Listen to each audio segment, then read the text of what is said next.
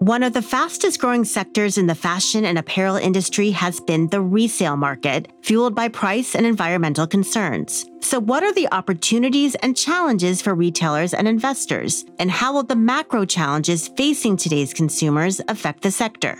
The conversation that's at the forefront, particularly of the young generation, but it's impacting all generations, is the impact of fashion on the planet. I'm Allison Nathan, and this is Exchanges at Goldman Sachs.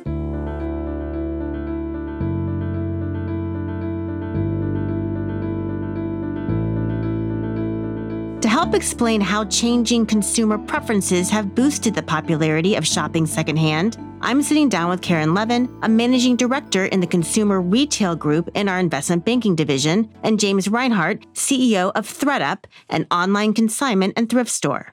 James, Karen, welcome to the program. Thanks for having me. Thanks for having us. By all accounts, secondhand style is booming. So, Karen, first just give us a sense of the size of the resale fashion market and what drivers have gotten us here. Absolutely. So in 2021, the global secondhand apparel market was just shy of $100 billion. And if you think about where it's headed over the course of the next 5 years, it's expected to more than double. So there's been a number of factors that are fueling this outsized growth, but two of the most salient ones for me have been technology and conscious consumerism. And so unpacking the technology component first, some of us will recall the days of thrift when it actually involved a physical store that you went into to be able to buy something secondhand. And so pioneers like eBay at the time really unlocked the ability to have access to product that wasn't geographically close to you. That was really the depth of the innovation for a very long time until there was another wave of innovative companies such as ThredUp that really brought technology innovation into the modern age. And they innovated the platforms, they innovated the curation of the assortment, all of the technology infrastructure that was in the back end to support and unlock and really bring a new generation of consumers to the secondhand or the resale market. So technology has been a huge factor in terms of the growth that we have seen recently, as well as the growth going forward. And then conscientious consumerism, the conversation that's at the forefront, particularly of the young generation, but it's impacting all generations, is the impact of fashion on the planet. How can you minimize or reduce your impact? And so resale is a very natural way to be able to both curate your own closet in a conscious way, as well as to make new purchases that are going to have less carbon impact, less waste, et cetera. So two powerful factors. And so we're hearing a lot about sustainable fashion, and that's a key element of this secondhand resale market. Can you talk a little bit about what that encompasses? As I think about sustainable fashion, it's more of an umbrella term that encompasses a lot in addition to what you might think of as resale or rental. And it's actually from creation through to disposal. When people talk about sustainable fashion, it can encompass the sourcing of the components to produce the product, the manufacturing practices that are used being clean or green. So it doesn't just have to be a secondhand good. It could be a newly produced product when customers are thinking about participating in sustainable fashion. Let's dig in a little bit more into the environmental benefits that you mentioned. The fashion industry today accounts for a relatively large share of global carbon emissions. So how much environmental benefit could secondhand fashion offer? There's very tangible ways you could think about secondhand extending the life of a product by physically delaying disposal into a landfill, by having multiple cycles of different owners. And then there's the deferral or decrease in demand for new products by somebody opting to purchase resale fashion. As you think about all of the resource usage for producing those new products, including the carbon footprint, you're eliminating that from the demand part of the equation, and the supply side will mirror that reduction in demand. So as you continue to see more secondhand or resale purchasing, it can offset or reduce carbon footprint for products that never even get produced. James, maybe you can tell us a little bit more about that research and what you've observed. Yeah, I think on the sustainability side, it's very clear that once the clothing is made, resale is like the best thing you can do to drive sustainability. Buying a secondhand product typically it's like 82% less resources across carbon, uses a tenth of the amount of electricity, a tenth of the amount of water.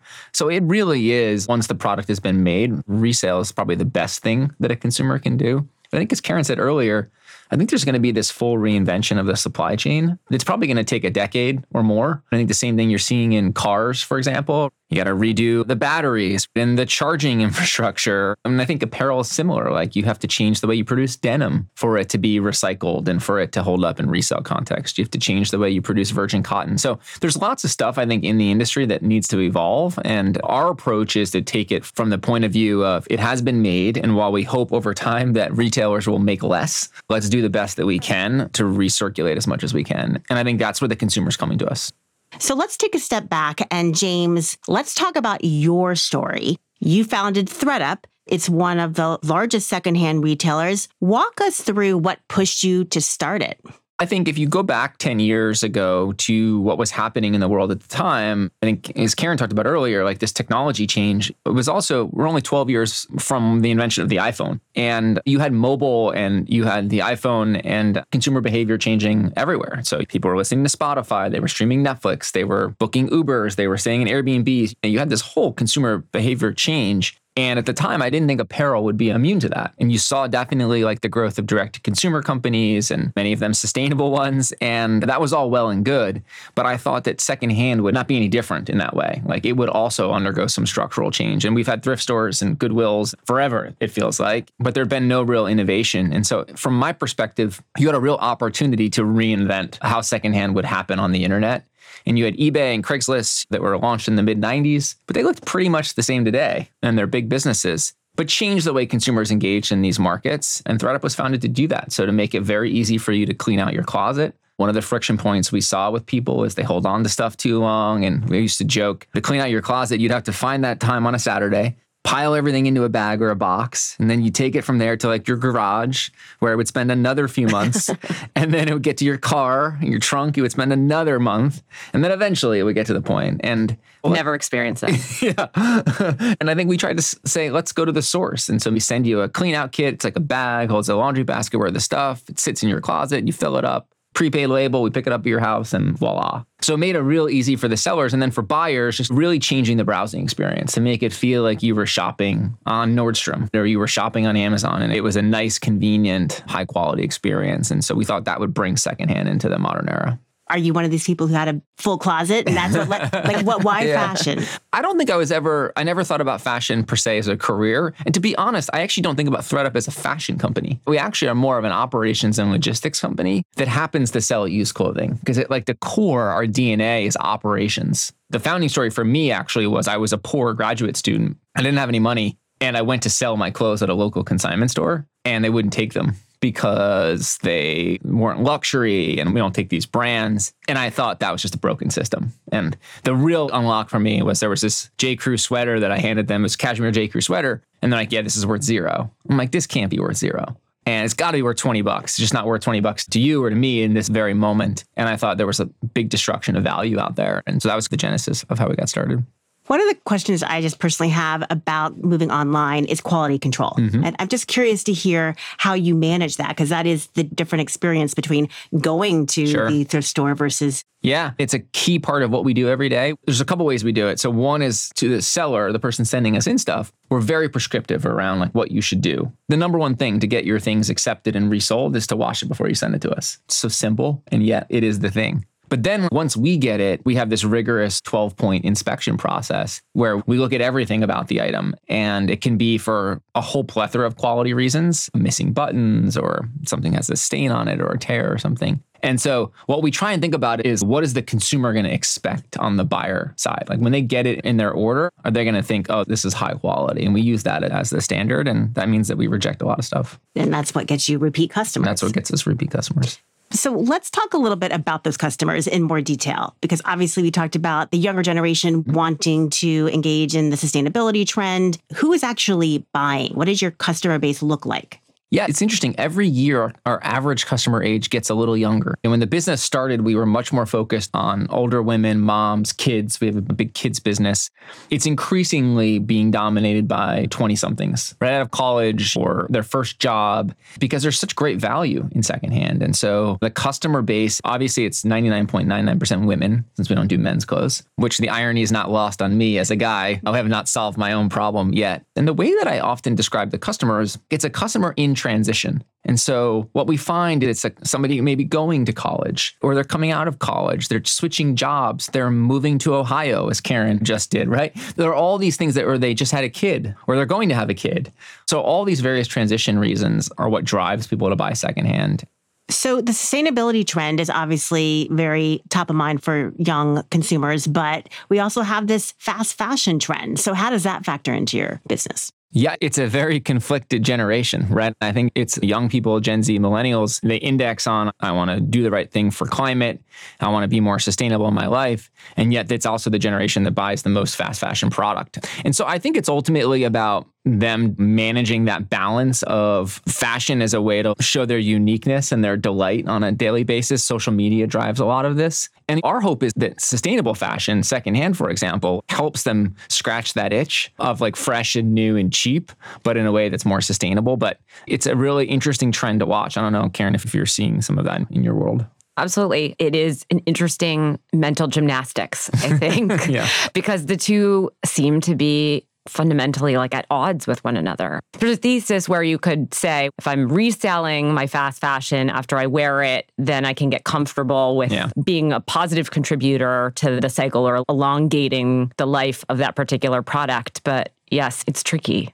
So if we think more broadly, we're obviously in a pretty difficult macro environment right now. We have rising interest rates. We have lots of inflation, concerns about recession. So if you think about your customer base, are those factors affecting them or actually is your business model a way to help consumers during this period?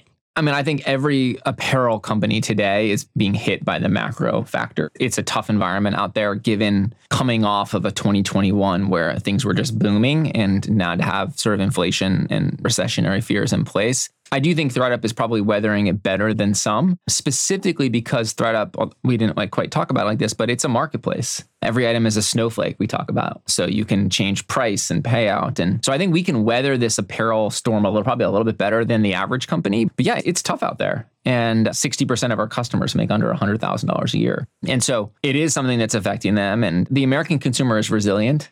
And I often tell people might sit out the apparel markets for 3 months or 6 months. We don't typically sit out apparel markets for 1 year, 2 years, 3 years. Like we're Americans. We shop, right? And people will be back. I think it's just a question of when and what kind of ferocity. And if anything, I think at some point it's a place where potentially people who are struggling financially could come to. Instead of buying new, you buy secondhand and get high quality secondhand. So I just wonder if over time you're going to see some shift in that direction. A tailwind of people trading in to secondhand as an alternative to where they might have shopped otherwise. Absolutely. Yeah, I think relative to the broader fashion industry, various obvious headwinds, including inflation and fears about recessions, but one of the ways to combat that is to think about stretching your dollar maybe further. And so secondhand or resale is a way for consumers to think about doing that. Well, and one of the interesting things is that right now, because apparel retailers are sitting on so much inventory, there's real price compression across the apparel. Like everything's on sale. And I think a lot of retailers who've come out publicly and said, hey, we're going to get rid of this stuff. We're going to wash through it. And so what you see is compression between secondhand prices and traditional apparel prices in the near term. A year from now, that won't be true.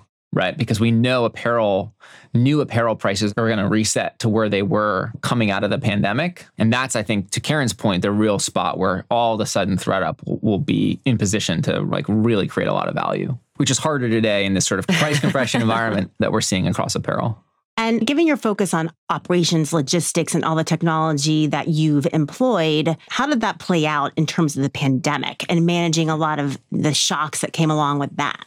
Yeah, the pandemic, it was tough because we do employ thousands of associates across our distribution centers. So we were navigating through it. But I think what we figured out very quickly is that our facilities were laid out actually to do social distancing. And we were able to process goods the same way we would process them pre-pandemic. What we did not anticipate, although you could argue we probably should have, is that everybody sitting at home was ready to clean out their closets. And so we had this massive surge of supply of people sending us stuff. And so at one point in the pandemic, it was taking close to 20 weeks, 5 months to process your bag. And it's not because we weren't working super hard in our facilities, but we just couldn't scale up fast enough. So that part was certainly challenging, but I think we've been able to navigate through it.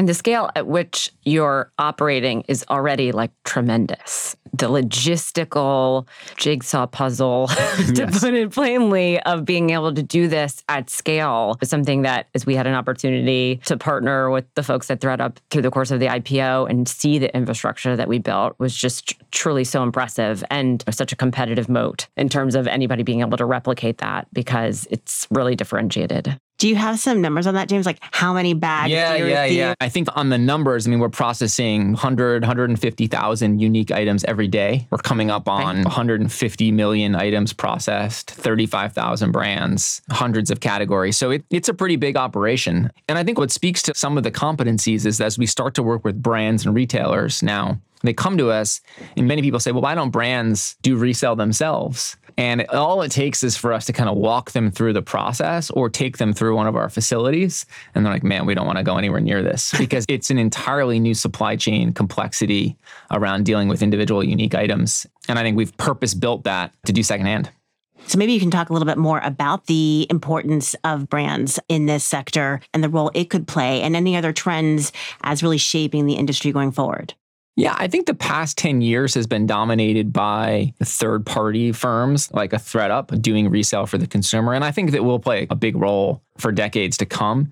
But I also think that brands will start to realize that this is where the customer is going and wanting to shop secondhand. And it's obviously a way to meet their sustainability and circularity goals. And so my thesis is that over the next 10 years, you'll really see a lot of brands do this. And what we want to do is be the provider that helps them do that effectively in a scalable way. Because what I worry about is a brand that says they're doing resale and they're really just doing it for the PR benefit. What we can't have is like the sort of a greenwashing moment. We really need brands to do this at scale. We power Walmart's resale experience. And these are brands that are like really staying by this commitment of circularity. And I give them a lot of credit for that. And so that's where I see the next few years going. But I don't think resale is a fad. I think it's a structural change in the way consumers shop. Karen and I have talked about it's very akin to off-price.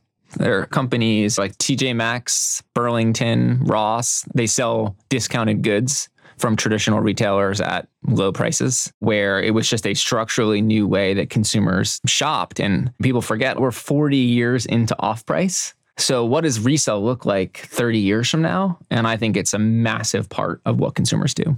Karen, what are you seeing from your side in terms of this trend towards brands embracing resale?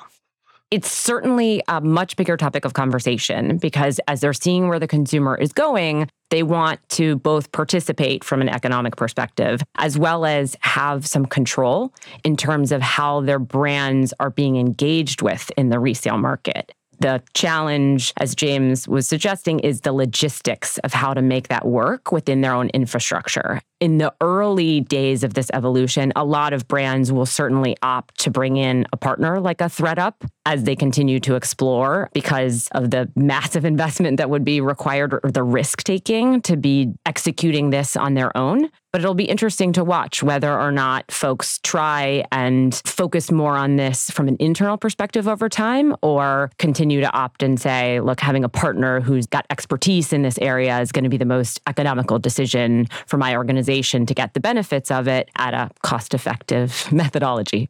What do you think the consumer retail space will look like in 20 years, and how large a role secondhand fashion will play? Yeah, I just think shopping secondhand and reselling your clothes on ThredUp or some platform that hasn't even been invented yet will just be part of what people do. So the same way that we recycle generally in our lives, I think clothing will be part of that. And I think our mission, our vision, right, is to inspire people to think secondhand first. So what I'm hoping is that whether it's 20 years from now, hopefully it's sooner, but it might take 20 years, is that the consumer mindset is like, hey, I want a new dress, or I need a new coat, or I need a pair of boots. And they think, let me just see if I can find them secondhand first. And we may not be able to serve you at every moment, every time. But I think if that's the mindset, then the world's going to be in a much better place than it is today. And by the way, I do think that's happening now, as you said and as you've observed. But I'm 40-something. I have a friend who basically every day is showing me what she bought resale online. Yeah.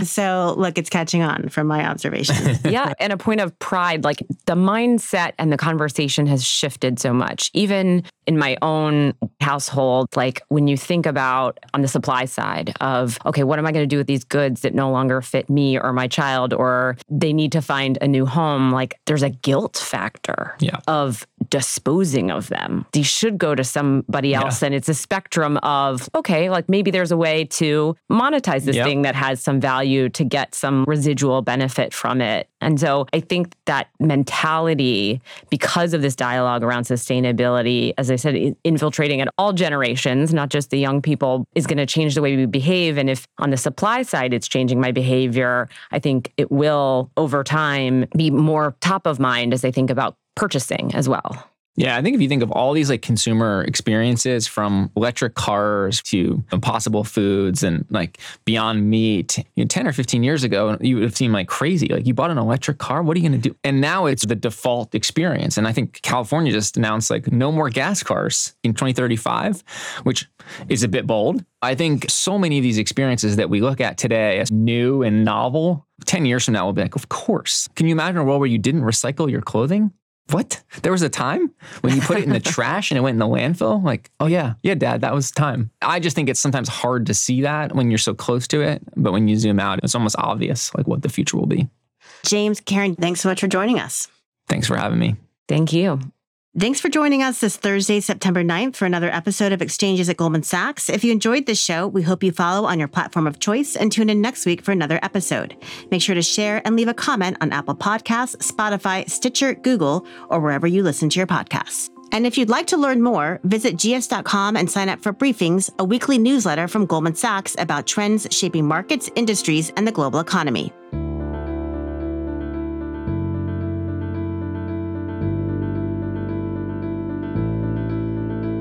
All price references and market forecasts correspond to the date of this recording. This podcast should not be copied, distributed, published, or reproduced in whole or in part. The information contained in this podcast does not constitute research or a recommendation from any Goldman Sachs entity to the listener. Neither Goldman Sachs nor any of its affiliates makes any representation or warranty as to the accuracy or completeness of the statements or any information contained in this podcast, and any liability therefore, including in respect of direct, indirect, or consequential loss or damage, is expressly disclaimed. The views expressed in this podcast are not necessarily those of Goldman Sachs, and Goldman Sachs is not providing any financial, economic, legal, accounting, or tax advice or recommendations in this podcast. In addition, the receipt of this podcast by any listener is not to be taken as constituting the giving of investment advice by Goldman Sachs to that listener, nor to constitute such person a client of any Goldman Sachs entity.